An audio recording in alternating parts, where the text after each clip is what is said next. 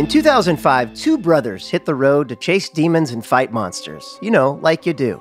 After 15 years, they made television history and built a community of dedicated and lasting fans. Sure did.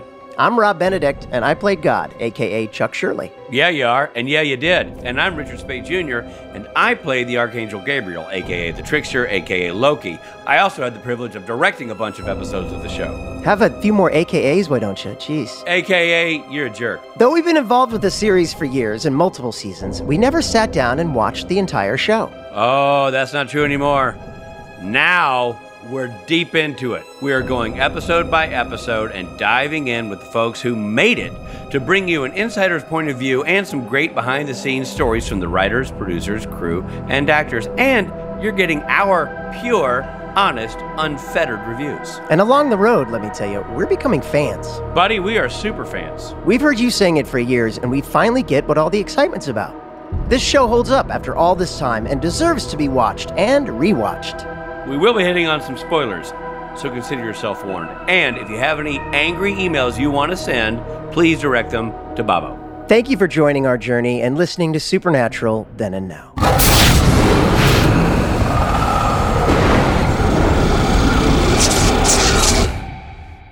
Hello there, my name is Rob Benedict. And I am Richard Speight Jr. And we're talking about Season 4, Episode 18, Monster at the End of This Book. Oh, yeah, we are. Oh, yes, we are. We are talking about that episode. That is the episode we're going to talk about. We're talking about. Yeah. It's great to be here. This summary of the review of the episode was recorded in front of a live virtual audience listening all along. And I'm just so glad our Patreon supporters are part of this. Yeah, me too. We'll be answering their questions about the episode afterwards, after we run through the episode. And you too can be a part of this fun, so please consider subscribing. Yeah, join us on Patreon for all things Rob and Rich and Supernatural, like this very experience of doing a live stream where you too are part of the podcast. You too are involved in the entertainment factor that we bring every week as a part of Supernatural Then and Now. Yes, like what we're doing right now. This is what we're doing right now. You can be a part of this. Exactly. Okay, so now's the portion of the episode I like to call the summary. Yep, I like to call it the same. We're very similar in that regard. Now, normally I read them. Right. But because this episode is the first episode my character's in, did we want to do it different? How do you? Yeah, what do you think? we can mix up. Why don't you let me give it a shot? Like I know we don't do it that way, but let me give it a shot and let's just see. Well, let's see how it goes. See if I can. Okay. I'm up to your standards. All right. So the monster at the end of this book, I got it right here. All right. Don't forget. Having read the book's title, Grover is horrified to learn that there's a monster at the end of the book. No. He immediately begs the reader not to finish the book so as to avoid encountering the monster. As the book continues, Grover constructs a series of obstacles. This is great, too, if you haven't seen this part of the show. Grover constructs a series of obstacles in hopes of preventing the reader from reading further. Okay. But none of them work. I assume there's a Sam and Dean element to that. None of them work, mostly because they are merely illustrations, not actual obstacles. And I guess that's sort of the supernatural part of it. They're not real, right? They're fabricated. But that's not, that's a different summary. Or so you think. No, wait till I get to the end here, because this is really, no offense here, buddy, but I'm driving, okay? Okay, got it. Near the end of the book, Grover, and I didn't watch the episode, but I assume you play Grover, makes one last frantic plea for readers not to turn to the final page. But dude, and I swear I did not see this coming. No. When he does turn the final page, and again, I guess Sam and Dean must have a hand in this and probably some creepy, alternate being somewhere else. Right. Boom, it's Grover himself at the end of the book. The monster. Grover's, yeah, Grover's the monster. It's funny. So Sam and Dean not mentioned in that. It's interesting. I think it's understood. I mean, I just Googled it, but I think it's understood that they are very, very much a part of this. And because it mentions illustrations, and that's very supernatural and sort of its energy. And not really, but okay. And then I guess Grover laughs. I assume some kind of maniacal laugh, and says that he knew it all along. But as the viewer, we can actually recognize that he's a little bit embarrassed about this whole series of events. So Right. let's dive into the interview. When you got cast as Grover, did you know you'd be wearing a blue suit the whole time covered in fur? Look, I don't want to throw water on your well-constructed fire, but I that's not the episode we're talking about. That's a book, a children's book, that the title of which this episode borrowed from, but that's not actually the episode from the series Supernatural, which we do a rewatch podcast of. Different. Okay. In my defense, Steve Hine didn't clarify there was a different. All he said was, "This is the episode we're talking about." So yeah, it's definitely Steve's fault. Definitely Steve's fault. But classic Hine. Yeah.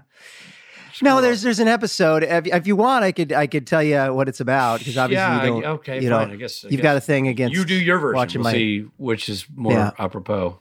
Okay, all right. So for some reason in this summary, Steve has everything that my character did very small in italics and in parentheses. I assume it's just to test the strength of your progressive lenses. That's right. So here I have in very small print, episode opens with a man being startled awake by visions. I don't remember that. Sam and Dean are questioning a comic shop worker about a haunting. The worker believes the brothers are cosplaying or LARPing as characters from the book series Supernatural. I remember that. The books present the boys' real lives and adventures as fiction. Yeah. The boys are stunned. They track down the publisher, who reveals the source of the books. From further investigation, the boys discover that Lilith is set to return and visit Tham, and that she and Sam will share a night of passion, in quotes. But if it's Lilith, isn't it Pathin? It's Pathin. And then I've got in very small print, Chuck is writing his next book and is shocked to be visited by two of his characters. He reveals that he has visions and that Lilith will be visiting Sam and they will share a night of passion. Pathin. So Sam feels he's ready to confront Lilith, and Dean thinks they should do everything in their power to avoid her and what was prophesized. So Dean's kind of C-blocking Sam and Lilith, right? I mean, that's kind of what this, right. I mean. He's L-blocking, but yeah. L-blocking? He's Lilith. Okay, that's not. No, how about this? How about this? He's thee-blocking. Thee-blocking. Yeah, thanks. Of course he is. Thee-blocking. So yeah, he even places hex bags around the hotel room to hide them from Lilith's magic. However, the foretold events keep happening as predicted by Chuck, the character that I haven't met. Chuck? Yeah. Is Chuck your nickname for Grover? No, Chuck is the character that I play in Supernatural. Castiel appears and tells Dean that the books and prophecies will one day be known as the Winchester Gospels, and that Chuck is a prophet of the Lord. Castiel tells Dean, this is in small print, that Chuck is a prophet and he's actually protected by an archangel. Dean arrives at the brothers' motel room to discover that Sam has burned the hex bags. And I remember specifically in this scene, Dean looks at Sam and goes, "What the hex?" Do you remember that? It was a great moment. Really funny. It was a great, yeah. Did you actually watch the episode? What? Did you watch the episode or no? Not so much. Yeah. I read the book. You read the book. Like I knew that Grover. Right. Just, yeah. You knew. Come on, man. Yeah. Okay. So no, you knew that Grover's the monster at the end. Dean arrives at the So Dean arrives at the brothers' motel room to discover that Sam has burned the hex bags. What the hex? Dean storms out in frustration. In a moment of desperation, he prays for help, and Castiel appears.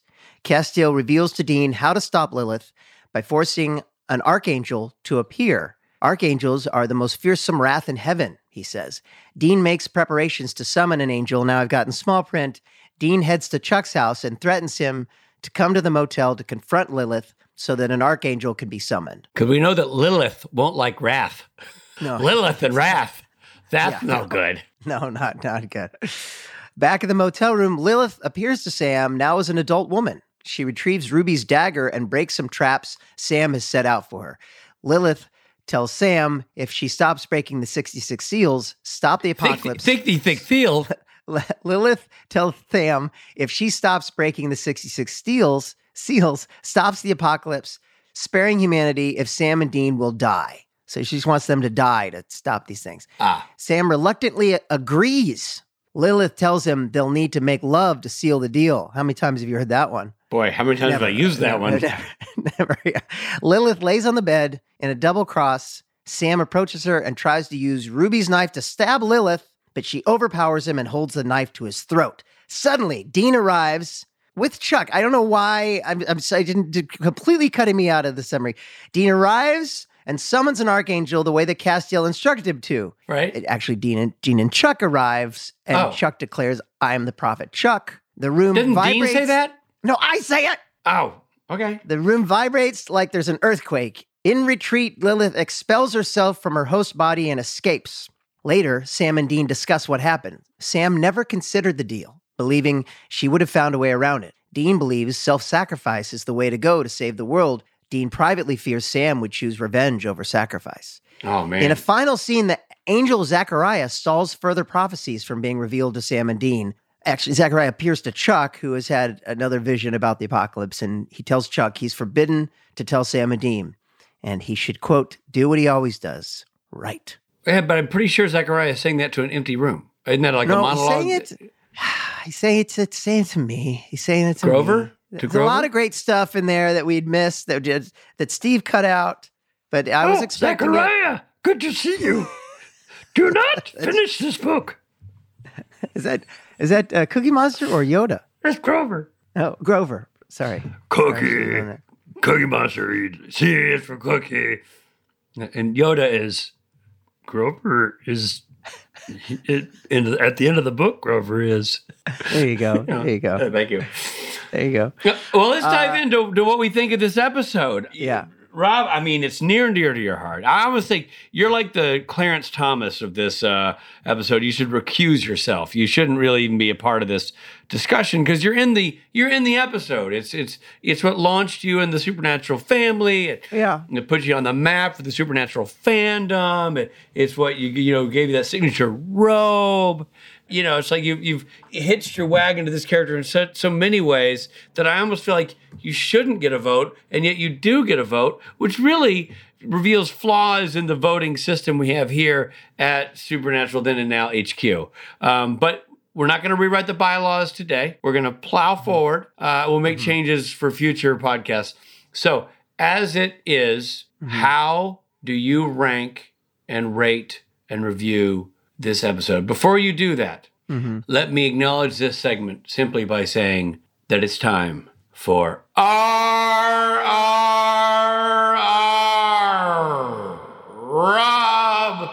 and Rich review.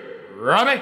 I think it's a great episode. Look, I aside from me being in it, I always thought it was a really clever idea for the writers to sort of voice themselves through a character and be able to. I love the meta qualities of that character and what it brings in, and it just really works with what's going on in the plot right now. I also think Kurt Fuller's amazing. I think Catherine Buckner is amazing. It's a great episode for both Sam and Dean, I think. And I just think it's an all around a really clever episode. Yeah, and Misha, I even feel like Castiel is starting to change a little bit, and he's actually helping the boys now. The way he says, like, I can't tell you what to do, but if you were to do this, that might help. You know what I mean? He's giving them hints and kind of being on their side. Isn't it funny, like, when you go back and look at this episode now, knowing what we know, it's really interesting to sort of, there's just a lot going on here.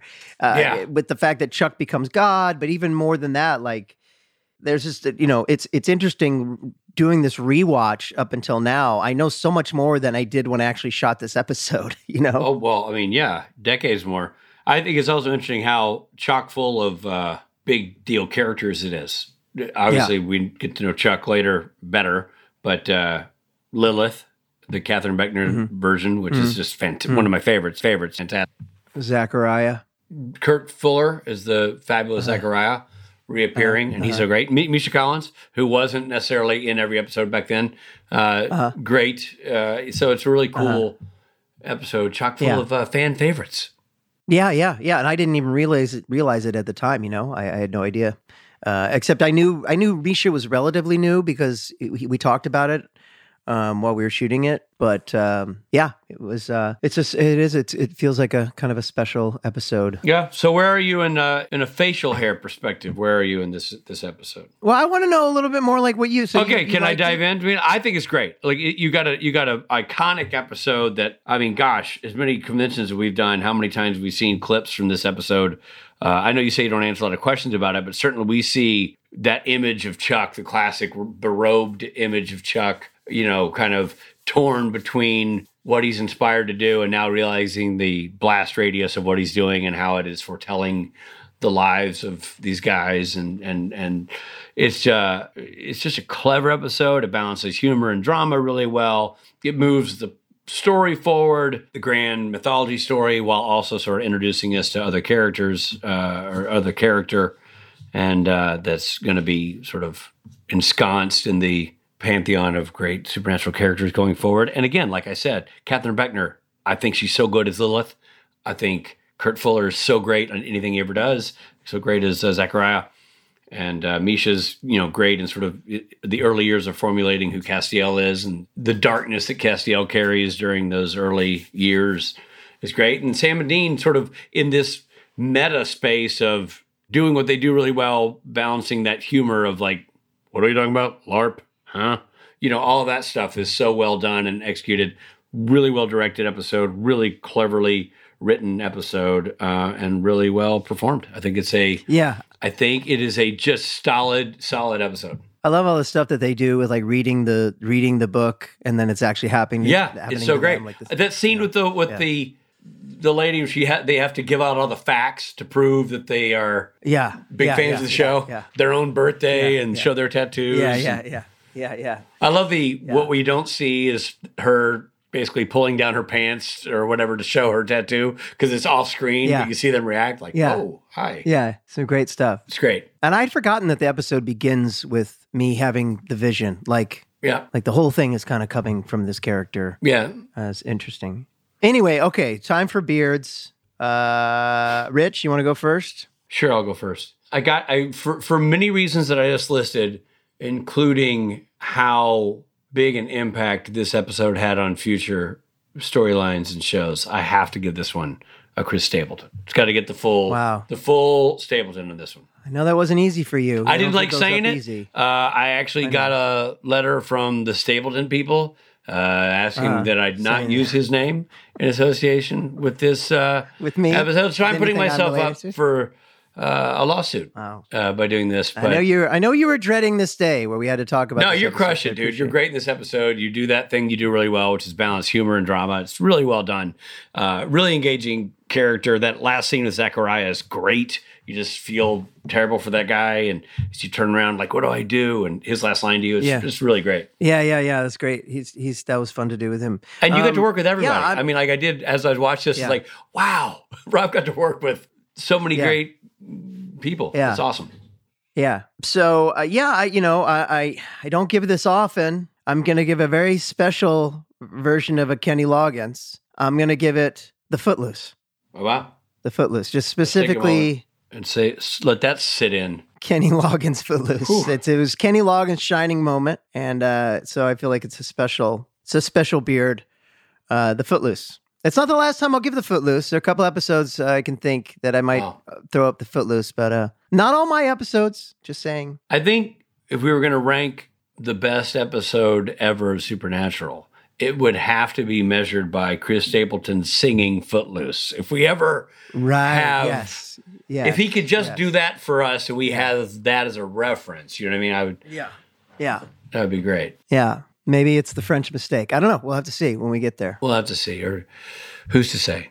But there it is. There's our review. And there you go. Today, Robbie, we have the pleasure of reuniting you, the guest star, and the director of the episode. This is like an episode of This Is Your Life, Rob Benedict, where we brought in one person that you've worked with in your life, a very important person, because what if he dropped the ball? We might never have seen you on the show again. You know what I mean? Monster at the End of this book was directed by Mike Rohl, a veteran TV director and producer who has worked on Eureka, Smallville, Supernatural, Terminator, The Sarah Connor Chronicles, Andromeda, Kyle XY, and Reaper.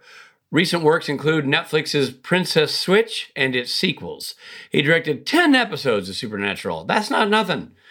Plus, the episode featured the amazing talents of our very own Ron Bartlett. Sorry, buddy. Oh, it's a doozy. Do you need help? Are we going to the original? Like, is this? There's a Yiddish or there's a root here. I'm not seeing. Yeah, there's a Yiddish. There's a Yiddish root. Is it Yiddish? Yeah. Krab. Wait. Okay. Robert. Wait. Yeah. Plus, the episode featured the amazing talents of our very own Rob Benedict. Huh? Good. You did His it. long and distinguished career, and I do mean long, features appearances in such sassy works as Tequila Body Shots, Well, Smut, okay. Sex and Death 101, Well, Group Sex. okay, you're just highlighting the... Another project entitled Sexy Daddy. All right, well, that's... Which is also his online name. And of course, who can think of Rob without thinking of the title Masters of Sex? Okay, that's a real short list of just the things I did that have Sassy sex. The question we get a lot is, did Rob do anything that didn't involve sassy sex? And the answer we're discovering here today is no. Well, actually, there's a few things that don't Not on but this that's fine. list. According to what I see before me, it's all sassy sex. Well, okay. And now we're getting Mike Rohl together with his sassy, sexy, guest sexy, star sexy, Rob Benedict sexy. I think that's the key, is if you put sex before it, then you know how to say my name. Sexy. Well done. That was good stuff. Here's Mike Rohl.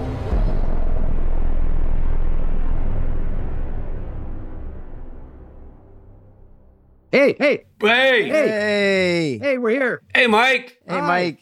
Thanks for coming back, man. Oh, it's a pleasure. It's always a pleasure to see you guys. And I watched the episode again last night, and it reminded me how much I love Supernatural. One of Good. my favorite shows I've ever done. So this is a treat. Yeah. That's awesome. Yeah. I love it when people come on and say that, which actually does happen. People come on and say that frequently because it's, I guess it leaves a fond series of memories for those who are, invested. And you did 10 episodes. So you were, a mainstay of that show for a period of time. Yeah, it was like 6 seasons. I think season 2 to season 7.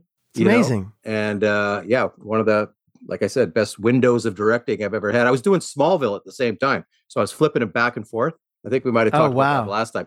So it was a pretty busy CW kind of time of my life. That's a lot of hot people. Yeah. Encountering a lot of hot, tall Lots of people. Triangular of beauty, as Greg Beeman used to call it. Yeah. Well, listen, we're going to dive into this episode. Obviously, this is a legendary episode for many reasons. Number one, it introduces a character that became a fan favorite for years to come. Even a character that ended up becoming paramount in the storylines of the latter seasons and the final episodes of the show. So this is planting the seed for that in a pretty epic way. And, this is a great reunion for you and Rob, once again, face-to-face here on the Zoom, reuniting for this grand conversation about Rob's first ever episode on the show. So here's what I want to know. Rob Benedict gets cast in this role. How does that play out? Were you in the room when he read?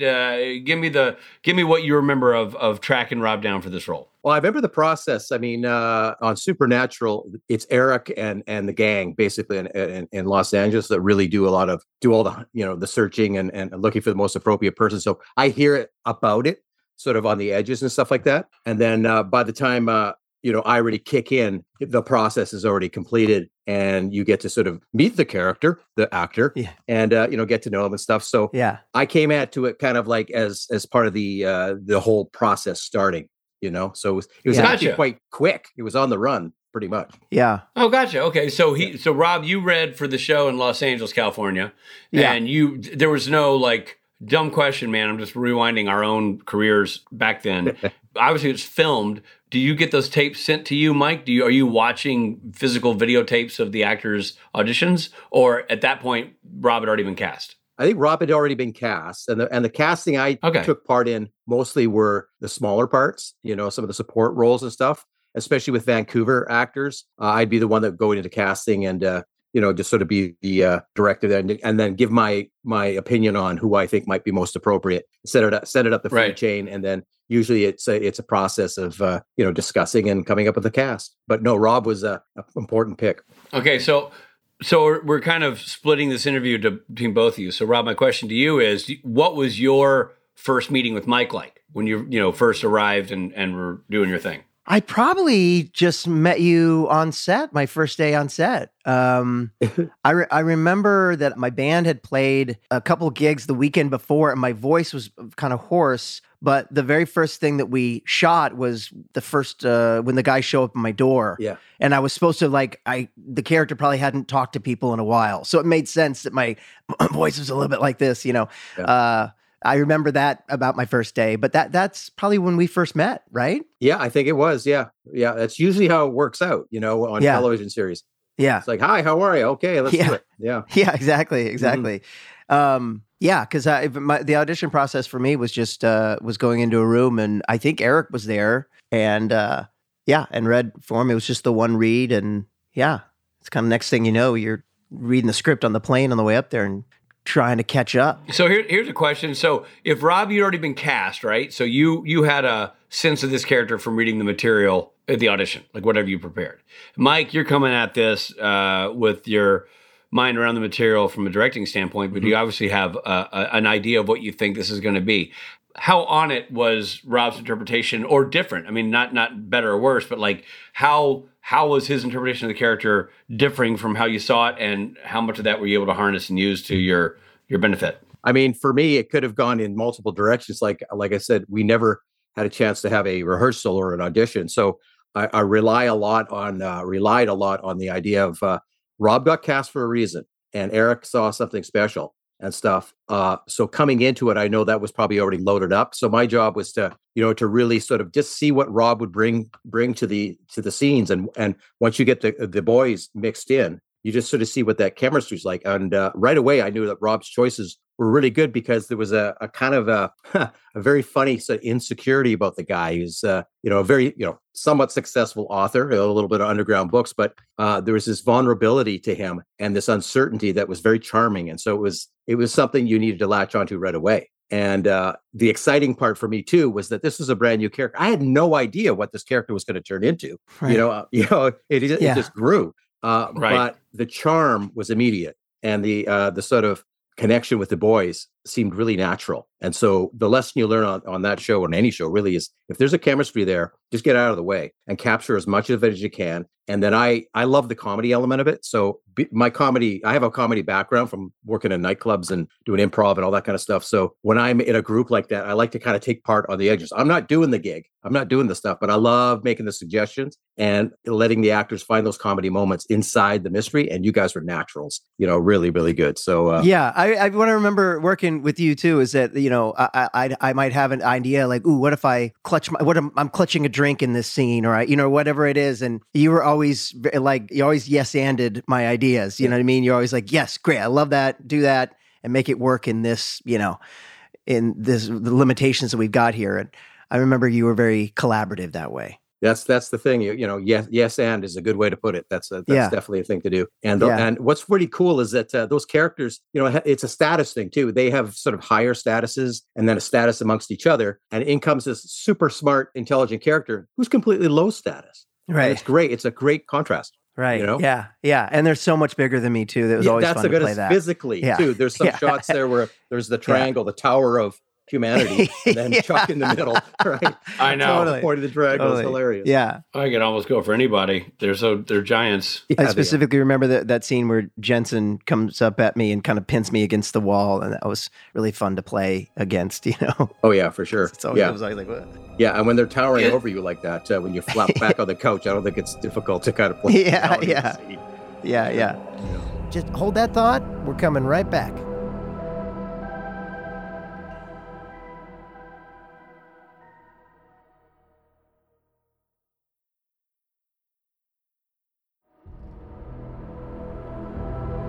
Thanks for listening, everybody. And now back to the episode.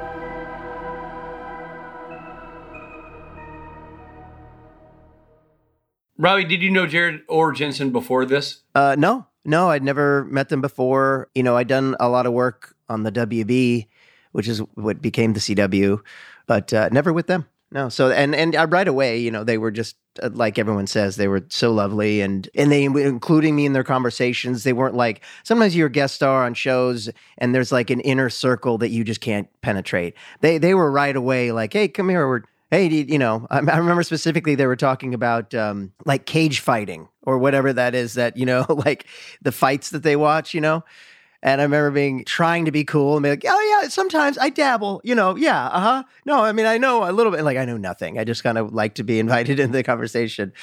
So yeah, but they're great about that. Aren't you glad that the conversation, they weren't like, hey, come join us, man. We're talking about how shitty the new guest director is. Yeah, that never happened. Mike, what a jerk. You're like, gulp. I can't, I want to get fired. So, Mike, at this point, you've done 5 episodes, or this is your 5th episode of Supernatural. So, in the terms of TV episodic directing, you were old hat at this point for Supernatural. You knew the crew, you knew the gang, and you knew the tone of the show and the vibe. Did that help you give a new guy like Rob sort of the context of what was going on in not just the show, but also the tenor of the set and the work environment? I hope so.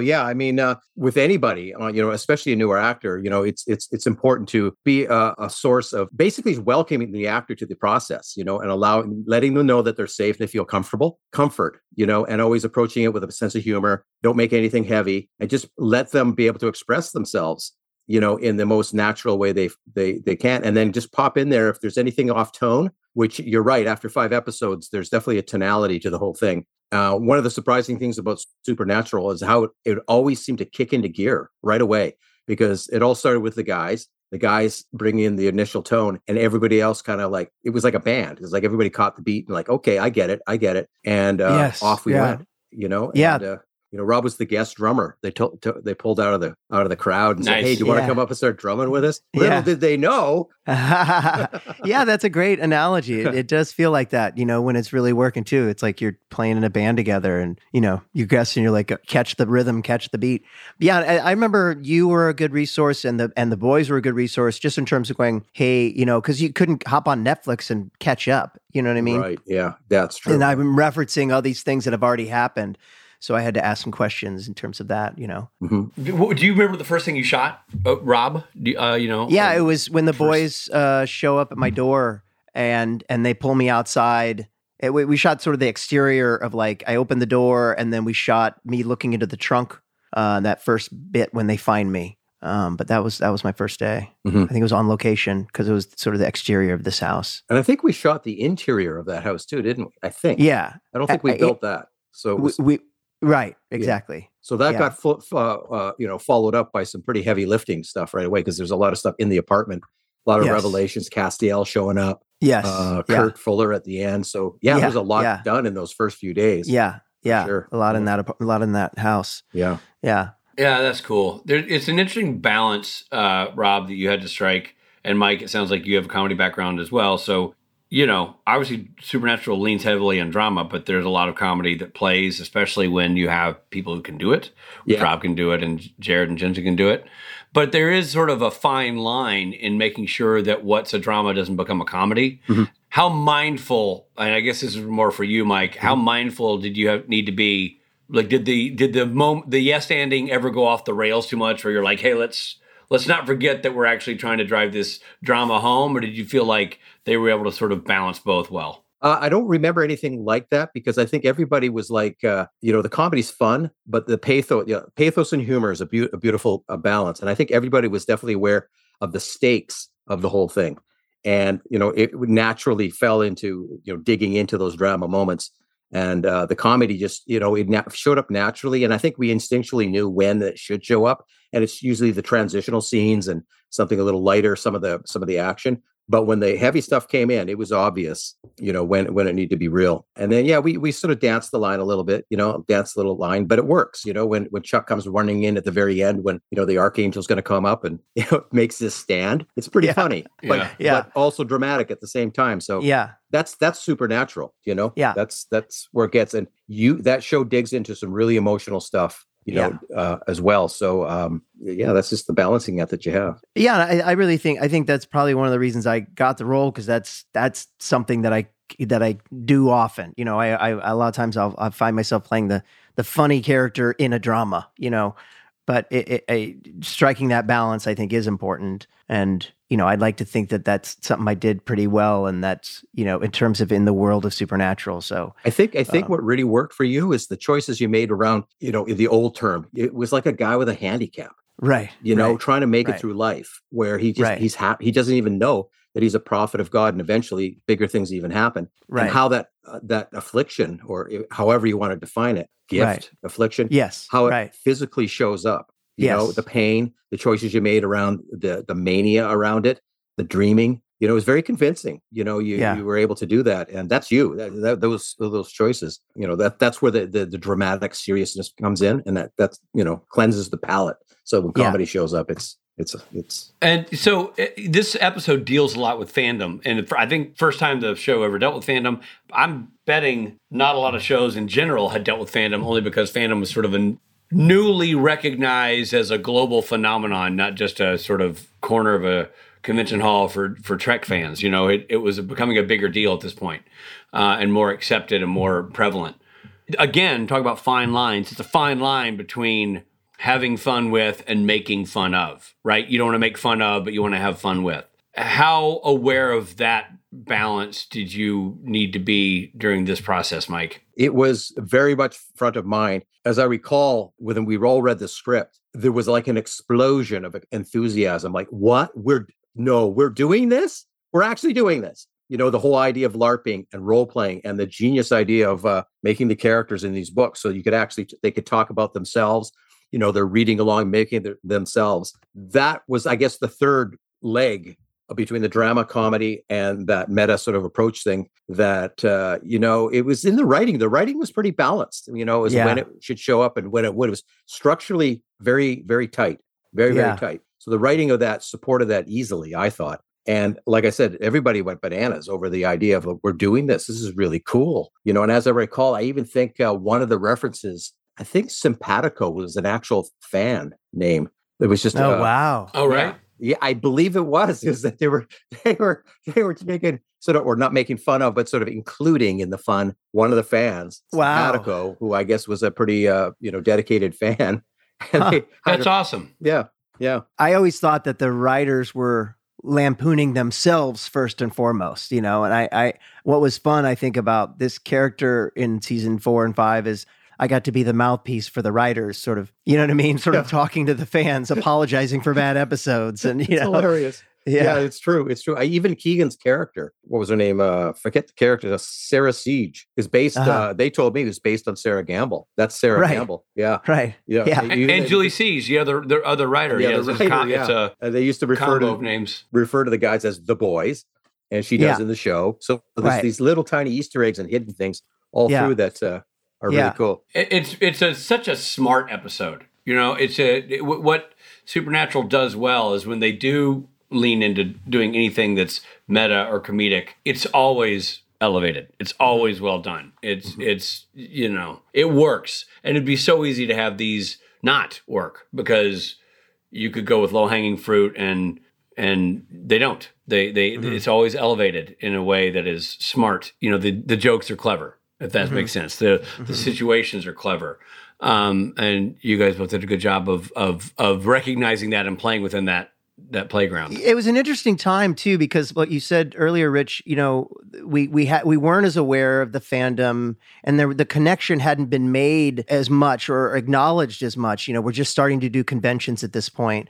But I remember on set, Misha reading Twitter and explaining Twitter to me, that after an episode airs, you can actually go on Twitter and see what people thought of it. Because I remember thinking, am I going to be back? And, he was like, it depends if people like you or not. You know what I mean? And he was looking to see comments of an episode of his that had just aired. And that was a new thing for us, And I think this episode kind of reflects that. It really is. This was a chance for the writers to reach out to the audience and go, hey, I'm sorry for the episode bugs. I can't believe I put you through that. That whole thing. Yeah. It was kind of a new idea in general. And well illustrated. But even you doing that, Rob, like you obviously somebody had to bring you up to speed on what that reference was. I assume, right? Yeah, because you didn't know. Yeah, no. Yeah, I had to find all that. It's funny to look back on it now and realize how much access you have to all the intel you ever needed about the show. Yeah. At the time, you didn't. So you're making these jokes, and people are like, "I love that joke," and you're like, "Good," because I was kind of throwing a dart without knowing where the dartboard was on that one. Yeah. It's really interesting watching it now, knowing everything we know, and going back and like, wow, I understand that now so much more than when I was saying those words. But yeah, and I think that. I think it's hard for people to go back in the time machine and think about how disconnected fans were from shows then. Because I saw this show when it came out, or around then. So I'm not referencing rewatching it for this interview. I'm talking about decades ago watching it, and I had no idea what LARPing was. When they're that joke worked on me like Sam and Dean, because I had no reference for what they were talking about. Or conventions. I'm trying to remember, had we done conventions yet? I don't think we had. Or if we had. I had. Yeah. Someone might have. Well, obviously, yeah, I guess. Yeah, so all of it was so new. Yeah. It was just a real trip to think about. Now we think nothing of going into a convention hall of 1,500 people all dressed like Sam, Dean, and Castiel. But at the time, that idea was completely foreign, at least to a lot of us. And I think that makes it a really cool time capsule episode. Again, I know fandoms existed. I'm not saying they didn't, but I do think this show was ahead of the curve in tapping into the power of the fandom and the knowledge of the fandom. All these fans in the show know everything about the characters and know everything, all these details. And it's just fascinating to watch how intelligently Sarah and Julie addressed the fandom of this show. It was really cool. Very inspired. I do remember, not just around this show, but my whole time there, probably more into like season 3 and 4, that idea that there's people talking about the show and that you did have that access. People would talk about it on the crew for sure. And you could see them sharing, phones and stuff like that. Yeah. Not to a huge extent, but enough to go, something's up. This is interesting. Yeah, exactly. Yeah. So you're right. It was the beginning of a nice evolution. It was a buzz. Yeah. Let me ask you this, Mike. Was there anything in the preparation of the episode where you were like, oh, yeah, that joke is skating too close to a maybe not a great idea? The joking? Or anything where you're looking at like, I don't know, man, I don't know how this is going to play. Was there anything that you sort of had removed or checkmarked in the script or anything like that? Usually what happens is it becomes some of the technical stuff that you get a little scared of because you want to make sure you spread out your time enough. This is directing from a purely technical point of view, is that you prepare yourself for the story and looking out for the red threads, identifying the red threads so that you can make sure that those are nice and bright and shiny throughout the whole thing. And there's the physical getting it on camera, that you only have so much time, so much, money and stuff like that to do it. So for me, we did quite a few physical stuff, like the big ending with the Archangel showing up and how we were going to pull that off in the time we had the fights, all that kind of stuff. That's this sort of one of the traps you could fall in if you spend too much time on that. So, but by then, the crew and the stunt department and the art department, everything are pretty tight. So we got lucky, but there was a little bit more than usual, I believe, compared to my other episodes that we had to get done there. But it worked out, and we got great special effects crews and VisFX crews back then, and I'm surprised how well the VisFX still hold up. After how much we were, they were really good. The VisFX guys on this show, they were cutting edge at the time and came up with a lot of really cool things. So consistently, every episode, we're surprised by how well they did with that, like how much it holds up, and how much it holds up. Yeah, yeah. Something else, Mike, you had to deal with in this episode is you had a lot of, obviously Rob became a strong recurring character, but he wasn't at this point.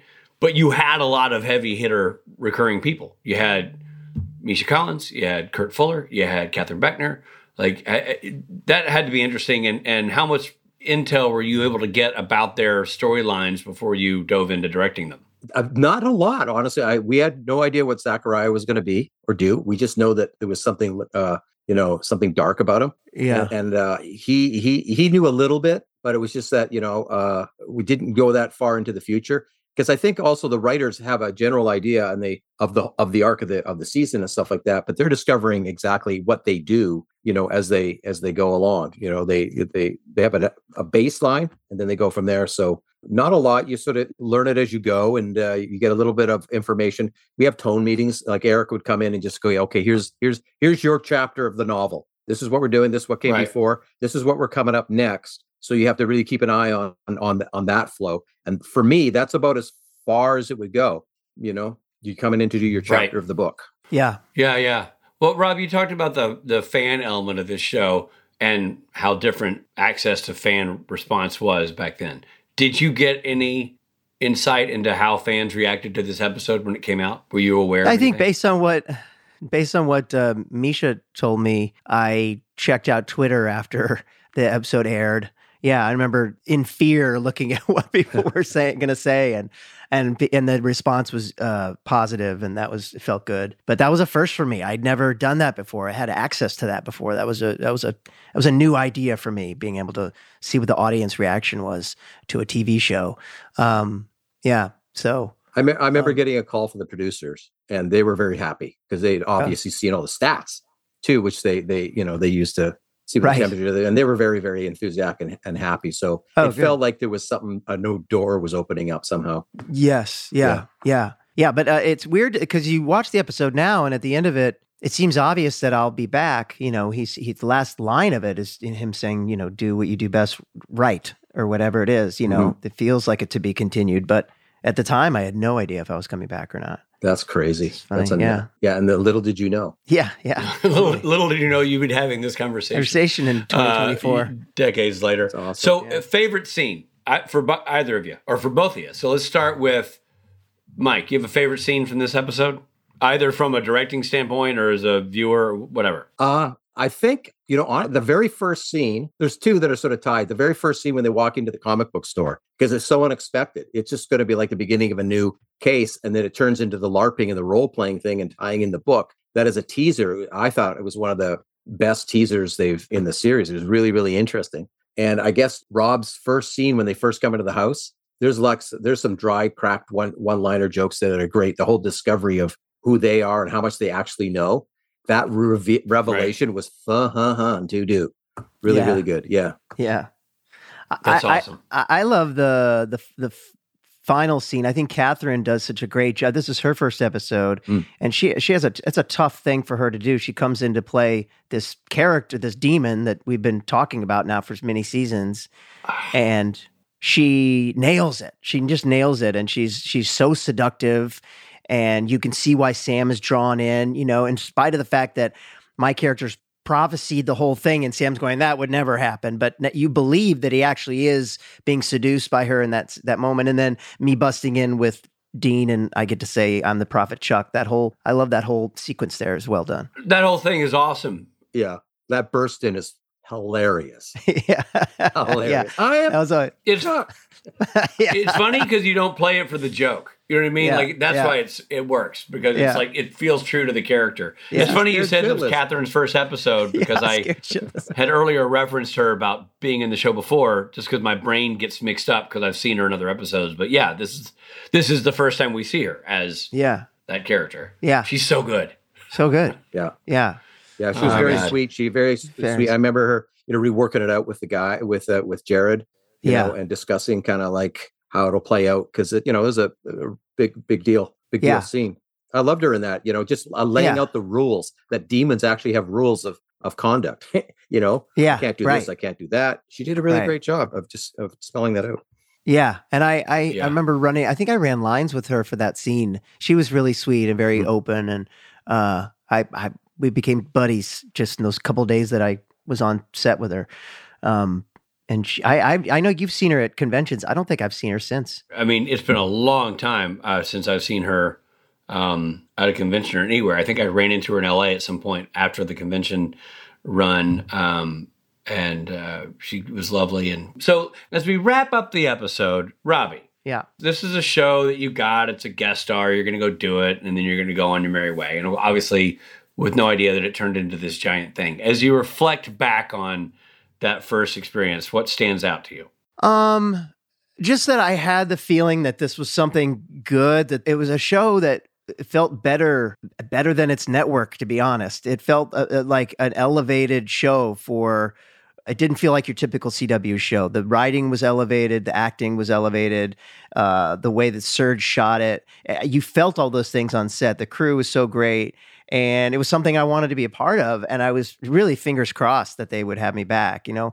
I've been in that situation before, and sometimes you get asked back, sometimes you don't. I really just wanted it to work. And, because it said to be continued at the end of the script. Turns out it says that at the end of every Supernatural script. And so, I always thought, ooh, this must mean, but they're like, no, it doesn't necessarily mean anything. So I was just so thankful it worked out. But that was it. I knew it was something special. I did want to come back and be a part of again. You know what I think? I know, but the funny thing is you don't know, right? Like, sorry, No Mike, idea. I didn't interrupt, but like, as that actor thing, when you feel like you crushed it, you know you crushed it. Yeah. And it's a dangling carrot, and you might be a rope you get to swing on. Yeah. So many times they just reel that rope back up into the ceiling, and you never get to play again. So it's great that you actually got to continue on. And Mike, what were you saying? I think the secret sauce of that success of the character was the house coat. Yes, totally. I don't know why I keep thinking about it. But I see him it's with the that best. house coat. It's just like, it's awesome. It just looks so cool. Yeah. I wish they still had that. I feel like it'd be iconic. I know. Like, put it in the Hard Rock Cafe or something. Yeah. Well, I got to tell you, there's a lot of Lebowski fans who dress like that, at the conventions. We see an awful lot that's of. True. Yeah. Oh, yeah? Yeah. People cosplay as the first Chuck. Yeah, honoring early Chuck. In fact, if people are dressing as Chuck, it's that. Yeah. Traditionally, it's that sort of first time we see him. Big impact robe.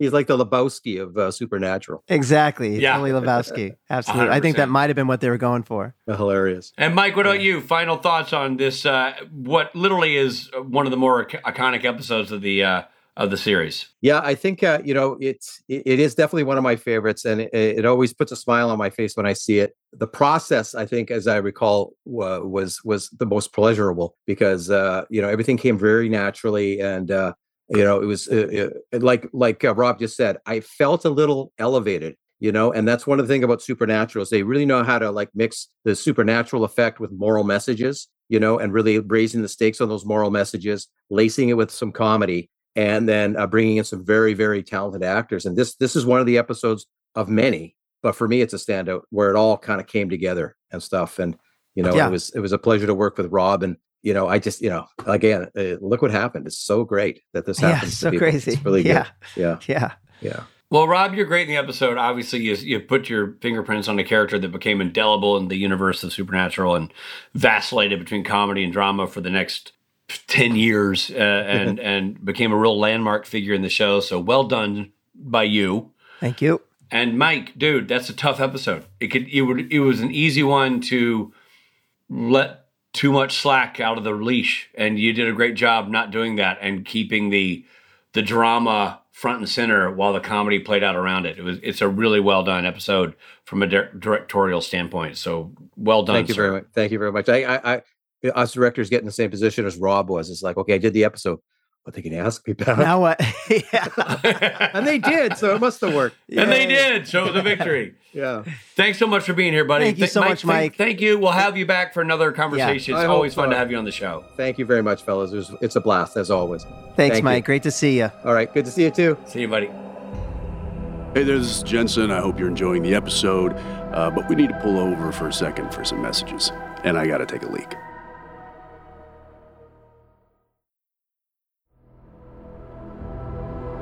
Thanks for supporting Supernatural then and now. And now, back to the show.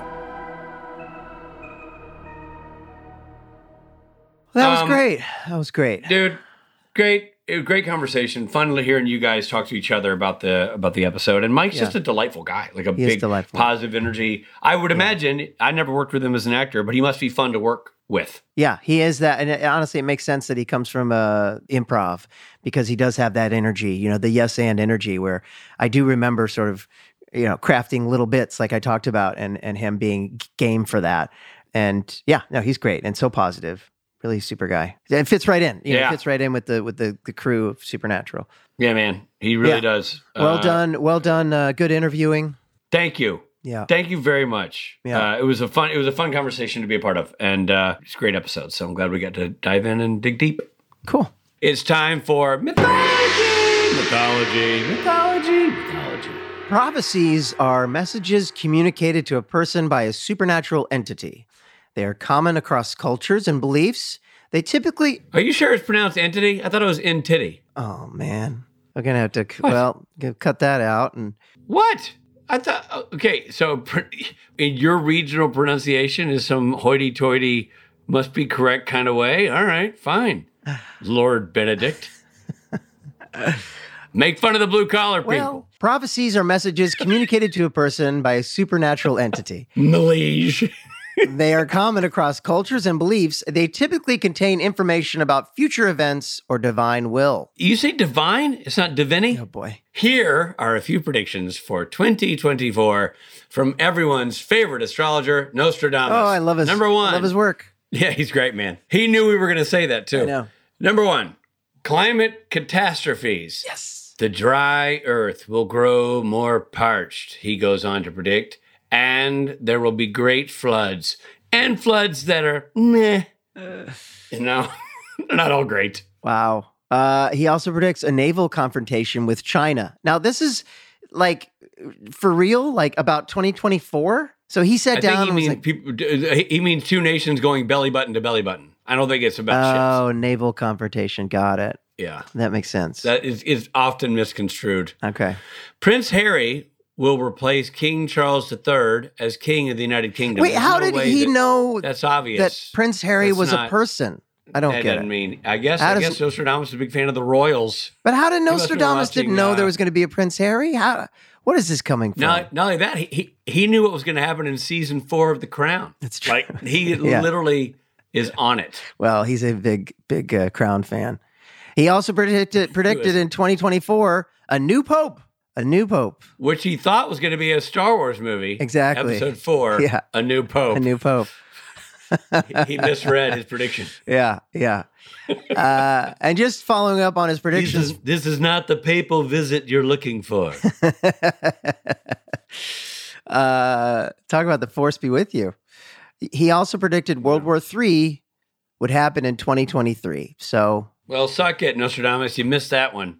It's not happening until later this year.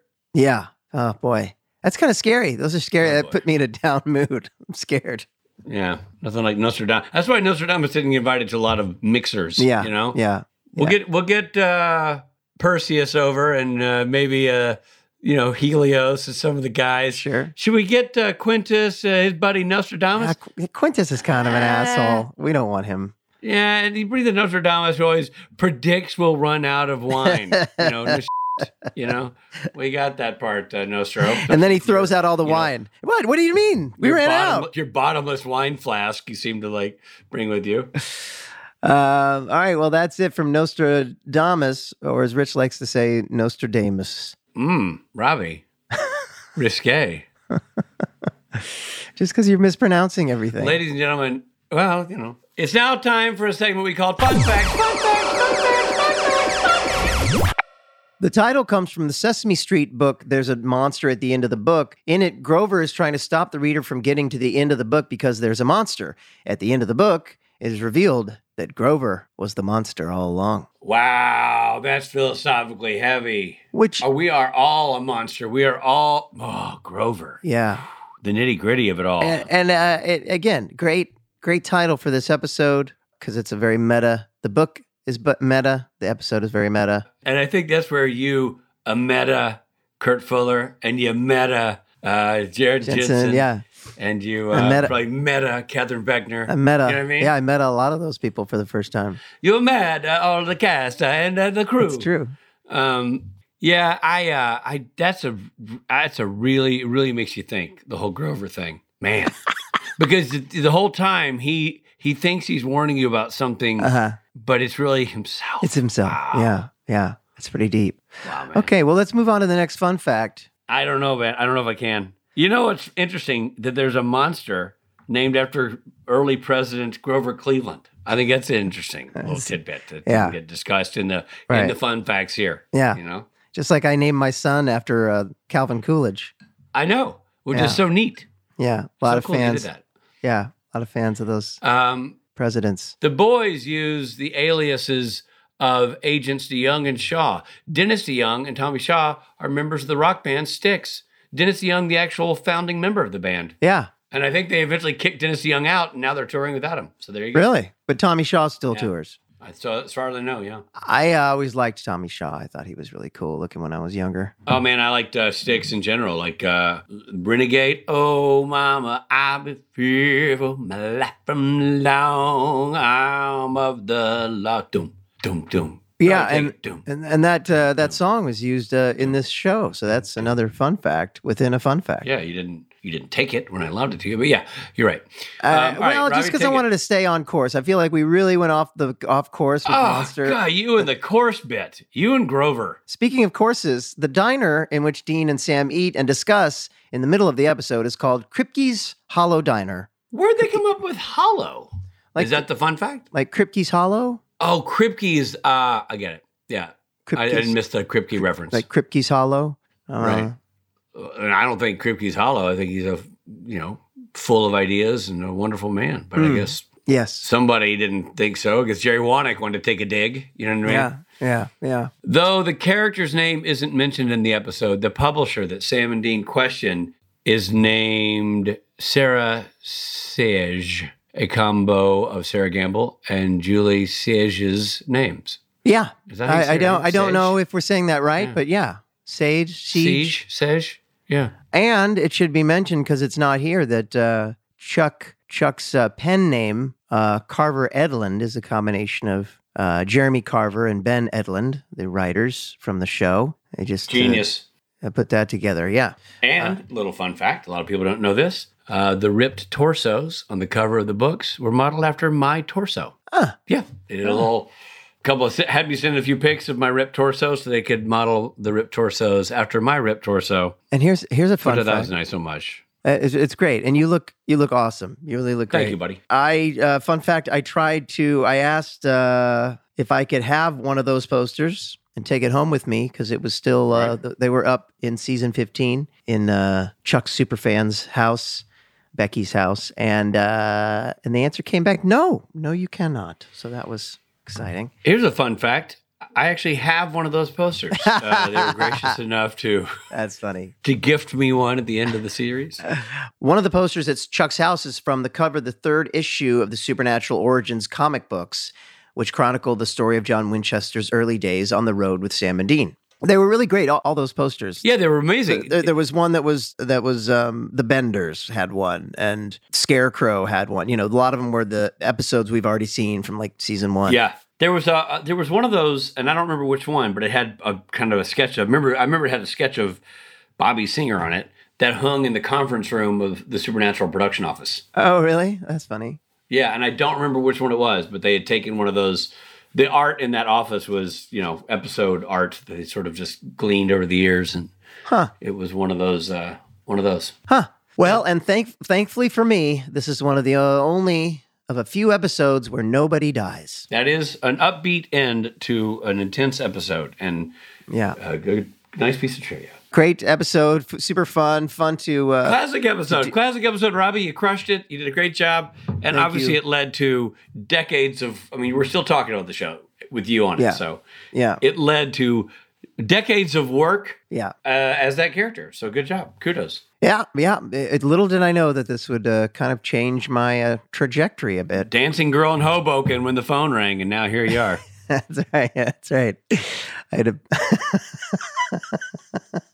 Yep, that's right. Just a dancing girl in Hoboken, working for pennies for dollars from all the gentlemen callers. Thank you for indulging me for this episode. I feel like it was my birthday a little bit. In a way it was, only with no party thrown by you for us, because shouldn't you be throwing us a party? Really? Well, yeah, I usually throw myself a party when I need to be celebrated. Exactly. All right, well done. And until the next time. Well done you, Rob. Well done you. Thank you. Until we meet again. This episode of Supernatural features Jared Padalecki as Sam Winchester, Jensen Ackles as Dean Winchester, and Misha Collins as Castiel. Guest stars included Rob Benedict, Kurt Fuller, Catherine Beckner, and Keegan Connor Tracy. Monster at the End of This Book was written by Julie Siege and Nancy Weiner. Directed by Mike Rohl. Editing by Nicole Baer. Music by Christopher Leonards. Executive produced by Eric Kripke and Robert Singer. This episode originally aired on April 2nd, 2009. This episode of Supernatural Then and Now was hosted and executive produced by Richard Speight Jr. and Rob Benedict. Produced by Stephen Hine. Written by Stephen Hine and Haida Holscher. and edited and associate produced by Trey Booty. What is up, Booty? Music provided by Tim Wynn. The episode was recorded with the help of Sonic Fuel Studios. This podcast is from Story Mill Media. Follow the podcast on Instagram and Twitter at SPN Then and Now. And become a member of the podcast at worldwideweb.patreon.com/SPN Then and Now. That's World Wide Web. Go ahead. Or www for short, .patreon.com/SPN Then and Now.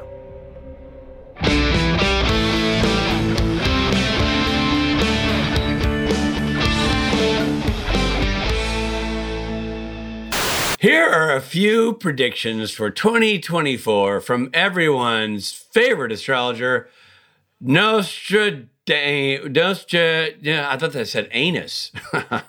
Nice try, Steve. Steve just texted us dick pics, which... Yeah, I know, and I said no thanks. I'm not sure. I thought that was an odd time to ask for them, but I can only assume he's referring to when you're talking about you being the model for the cover of the Supernatural books. Ah, I see. Right. Did you figure that out after you obliged with that black and white shot of your Johnson? Unfortunately, I've already sent him on a separate chat. I sent him my because I've got that right here on my hard drive ready to go. Story Mill Media.